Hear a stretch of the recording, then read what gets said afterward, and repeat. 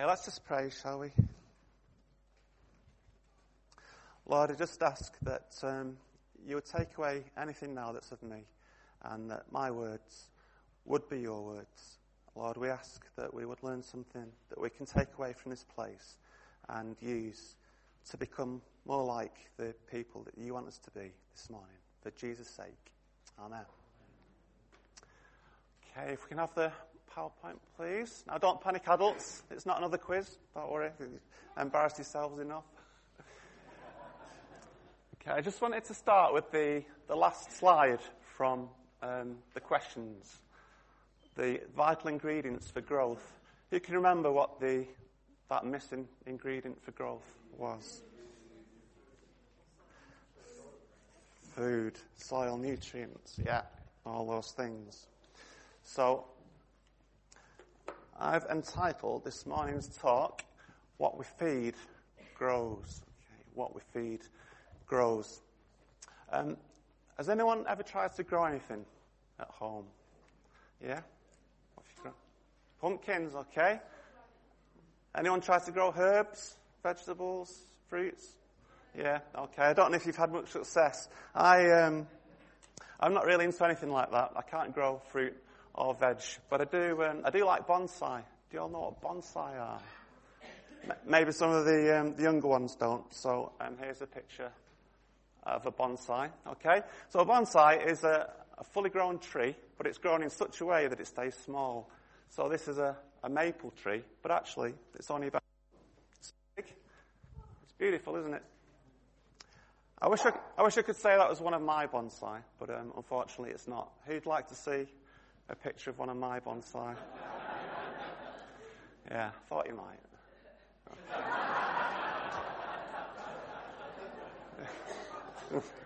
It turns out that growing bonsai isn't quite as easy as you'd think. Yeah.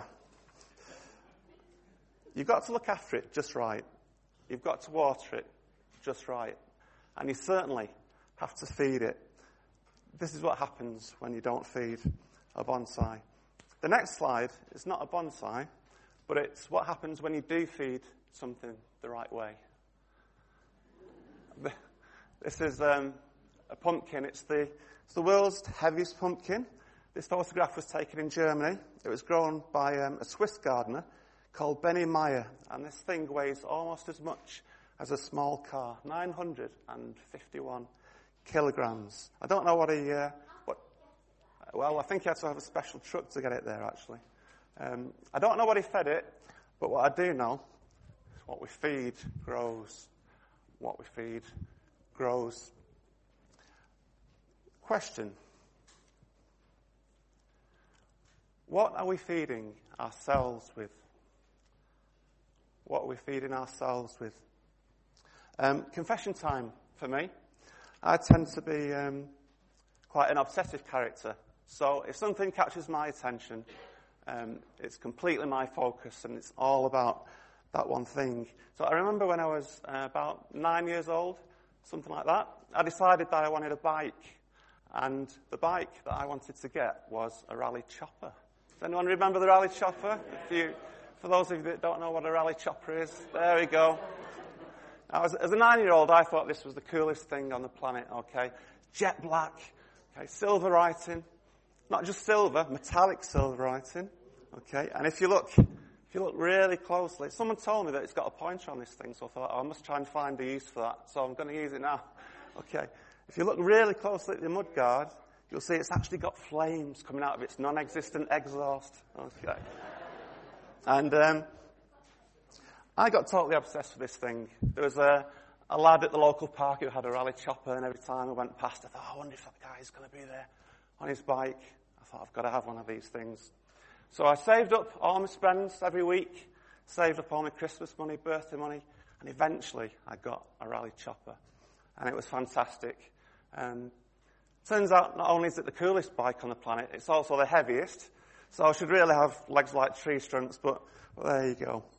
Yeah. But the rally chopper wasn't the only thing I got obsessed with. Okay, about the time that I was riding around on my rally chopper, something else came into existence. Space Invaders. Okay, this changed my life. I think Space Invaders is fantastic, and I still do. In fact, anyone with a PlayStation or an Xbox, can I just say, this is a proper computer game, okay? And as I got a bit older, my interest changed. So when I was an older teenager, started getting into health and fitness. So did a lot of running, played a lot of squash and all sorts of other stuff. And I was out and about doing exercise of one form or another every single day, as you can tell. Now that I'm a bit older, my personality is not actually that much different. Okay, I still get a little bit obsessed with things. Anyone got one of these? Okay, an iPhone. Other phones are available. I love my iPhone. When I go to work, I walk to the bus stop, and then I get a bus from the bus stop into Altrincham. Then I've got to wait for a train to Stockport. Then I change at Stockport for another train into Manchester. Then I walk from Manchester to the office. So it takes me about an hour and a half at least. And the same back. And I know that some of you travel further than that as well. So we're talking about 3 hours a day travel time. And for me, this has been a complete lifesaver. There's loads of good stuff out there. And has anyone heard of this app? Duolingo. Okay, as you might expect, it's an app that helps you learn another language. So, I thought that I'd have a go at learning French. Okay, we went to France recently. I did a tiny bit of French at school. So I thought, well, that's the thing I've got most chance of learning. Can I just say, for anyone out there who's fluent in French, and I know there will be some, don't come up to me afterwards and talk to me in French. There's a big difference between learning and being able to do it. Okay, so I'll just stare at you blankly. But yeah, this is my latest obsession, Duolingo. Now, if you think I'm going to stand here and say that we shouldn't be doing all this stuff, you're dead wrong. All this stuff's great, isn't it? We should be learning things. We should be growing and keeping our minds active. We should have hobbies. Helps us relax. And we're actually told to look after our bodies, aren't we? If you can exercise, we should be doing. We should be good stewards. All I'm saying is it's a question of perspective, isn't it? Just that last one, the physical exercise. The Bible says this: for physical training is of some value, but godliness has value for all things, holding promise for both the present life and the life which is to come. Whatever is the most focus of our attention, that is what will grow the most. Why? Because what we feed grows. What we feed grows. I asked at the beginning if anyone had ever grown anything. Sonia loves sunflowers. Okay, I always think they kind of match her personality, bright and cheerful. And a couple of years ago, she brought home a little packet of sunflower seeds. And she planted them in the garden. Well, I say planted them. You can't ever accuse Sonia of being the fussy type. Sonia's idea of planting is you get the packet of seeds and you tear it off. You get the seeds and then you go out into the garden. Okay. Okay. Job done. Okay. That was the sunflower seeds planted. But no particular watering regime. Certainly no feeding regime. But you know what? These sunflowers grew really well. And you know what sunflowers are like once they get into the stride? And before long, they were taller than me. Oh, hang on a minute, Phil. I thought you just said that to make things grow, you've got to look after them really well, make sure they're in the right spot, water them, feed them. So what happened here with a kind of some strange genetic mutation that just happened to grow magically on their own? I think what happened was, I think they just happened to be in the right place. Where they fell, they just got just the right amount of sun. It rained just the right amount. And okay, we didn't feed them, but if you think of the parable of the sower, I think it got all the food it needed because of the nutrients in the soil. What we feed grows. And I wonder how we get fed. Now, if ever there's a case of preaching to the converted, this is it, I know, because we're all in church. But there's various ways we can feed ourselves, can't we? We can come to church.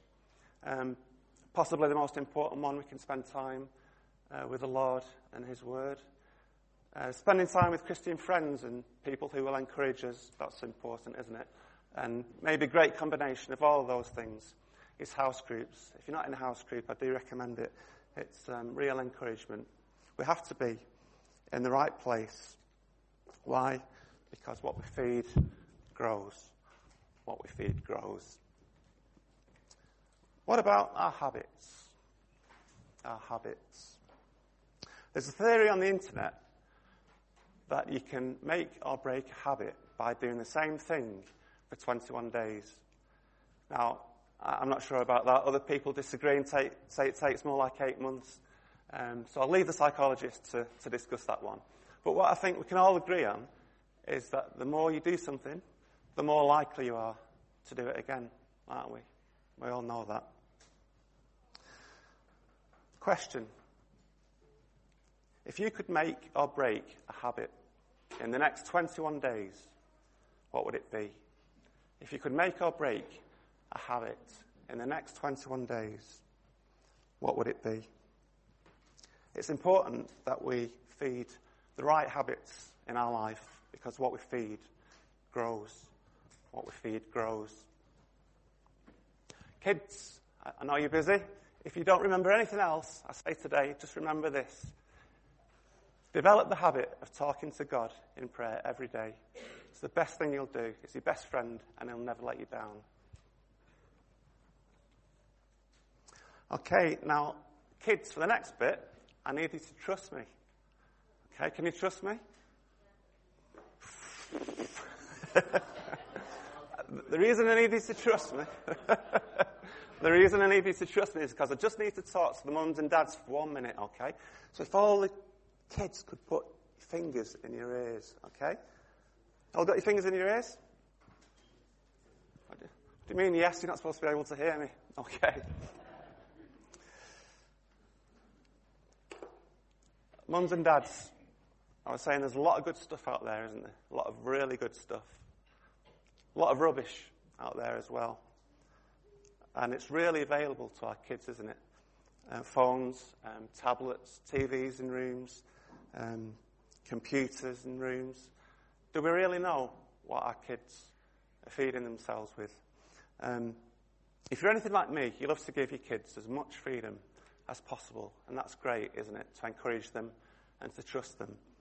But Proverbs 22 says this: instruct your child in the way they should go, and when they are old, they will not depart from it.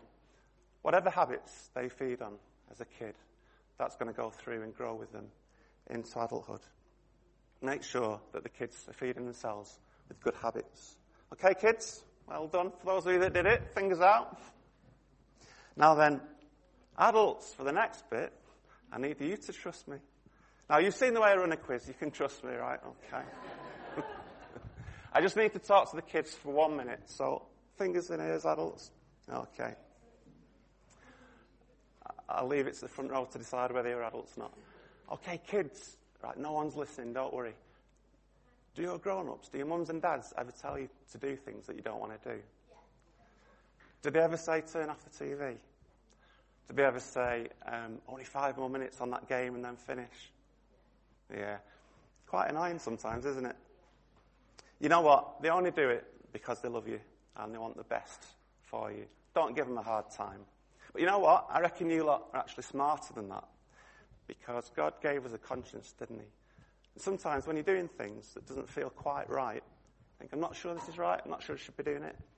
You don't have to wait for your mum and dad to get involved. Just go and do something different instead, okay? Okay, adults, fingers out. Well done. So the Bible talks to us about lots of good things that are good to feed on. It also talks about things that are not too good to feed on. It says in Colossians, set your minds on things above. That's the good stuff. Not on earthly things. Put to death, therefore, whatever belongs to your earthly nature. It's quite brutal, that, isn't it? Not minimise it, not try and do as little as possible. Put to death, therefore, what belongs to your earthly nature, bad desires, bad habits, whatever it might be. What's the best way to put something to death, to kill it? I would suggest the best way is to starve it. Remember my poor old bonsai? It's an undeniable law of nature that if we starve something, sooner or later, it is going to die. What we starve dies. What we starve dies.